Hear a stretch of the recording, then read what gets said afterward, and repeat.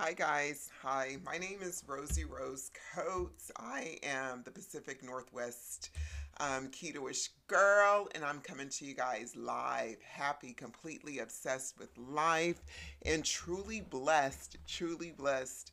I am so glad that God woke me up to see another day.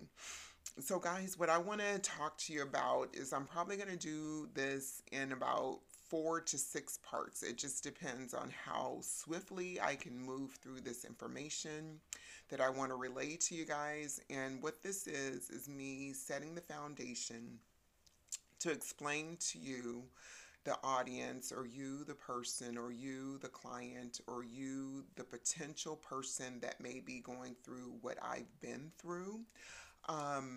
It's me setting the foundation about who I am and how I've arrived to where I'm at today.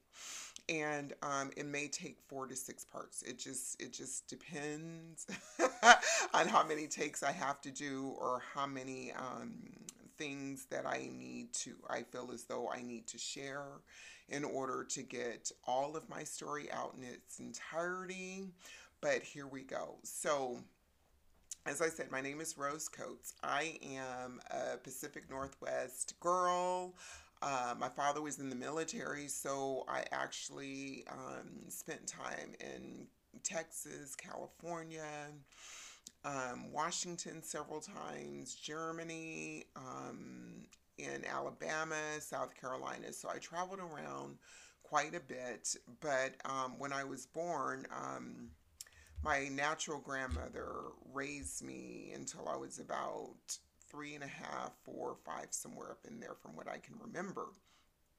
So I was born in Texas, and my natural father was in the Vietnam War. So my natural mother, I never met her. I had an inkling of a memory that I may have met her when I was like 5 or 6, but I don't know if that was more told to me as opposed to me really remembering. So, with that being said, my grandmother raised me the first couple of years of my life, and I went to California for a short time during that time that I was in her care for whatever reason, and then they sent me back to live with her. And then when Ray is my natural father, when he returned from Vietnam, he came back with a wife, and she was Korean, and her name was Myung.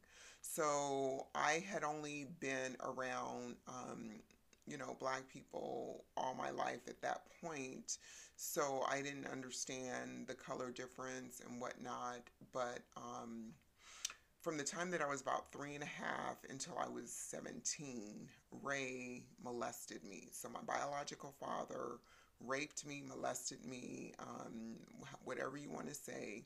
He sexually abused me to sum it all up. So I left my grandmother's home and went and lived with Ray and Me Young. And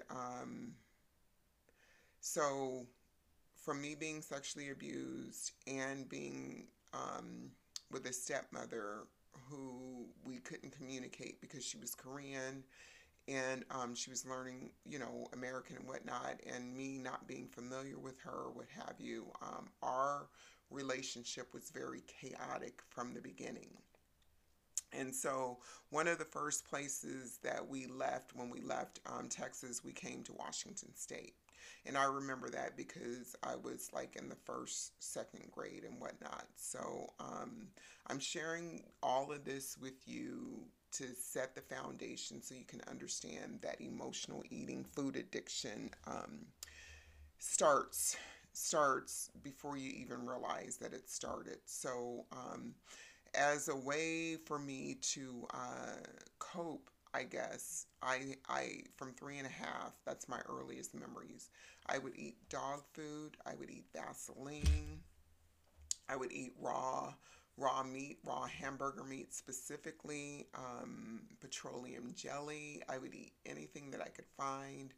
Um, I would have like big salad bowls of beans, rice, just all this food. It was just nonstop syrup. I wrote it down, so I'm reading syrup, cookies, mayonnaise and bread. That was something that my grandmother used to give me, like mustard sandwiches or mayonnaise sandwiches, and whatnot. So all of this started when I was 3 and a half, and it just continued. It continued. My obsession with sugar and food started at 3 and a half.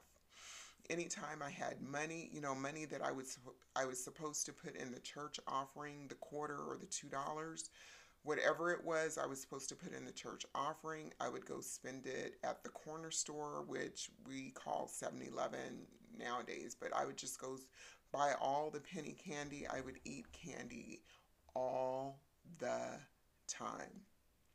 I remember being in high school, getting the school lunches. My friends, they would have their school lunches and whatnot. I would go through two or three of them. I would eat like 5 or 6 big cookies at one sitting and not even blink an eye and not blink an eye. And this is the kicker. All throughout this, all throughout this time, from the time I was 3 and a half until I was 17, no one, no one ever wondered why I was eating the way I was. No one ever said, why is she binging? Why is she balling out of control with her food and all that good stuff? No one ever really addressed that. And the couple of times that I did try to come out and tell a teacher about the abuse that I was enduring, nothing was done.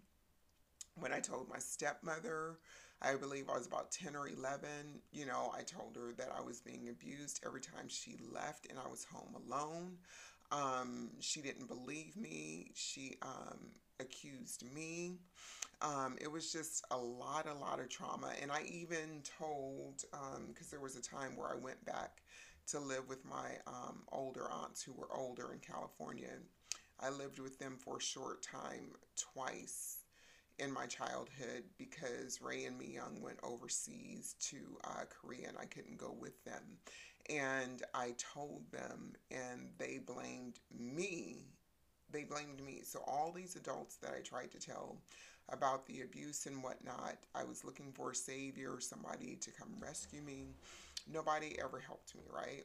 So that's where I'm going to leave off. So that was the first 17, 18 years of my life. So I'm going to leave off right there. And that sets the stage as far as the first inkling about the addiction to food, about how compulsive I was, and it was a coping mechanism. It was a coping mechanism, and addiction has many different. Okay, addiction itself. Sometimes people can be alcoholics. I was a food addict, or I still am, I should say, a food addict, a sugar addict, and whatnot. Addictions come out in many different forms. Very seldom will somebody be addicted to a drug, or very seldom will somebody be addicted to alcohol without there being addictions that go along with them. So for me, although mine was compulsively overeating and binging continually, from such a young age all the way up to today. But like I said, I'm going to do these in parts.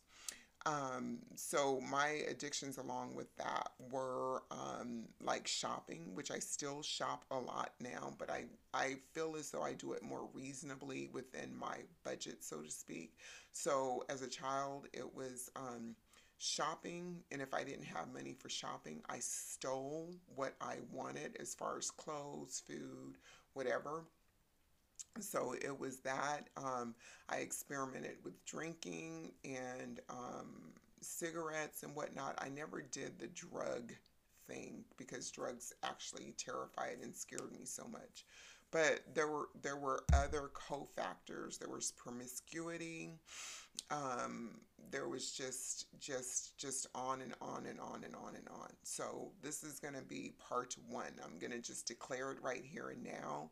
This is part one of setting the foundation about who I am as Rose Coates, the Pacific Northwest ketoish girl. So hang in there with me, guys. I got more to come. And I hope that your day is phenomenal and that you will find something useful in these conversations, and that we will light up the world together. All right. Love you guys. I'll talk soon. Bye bye.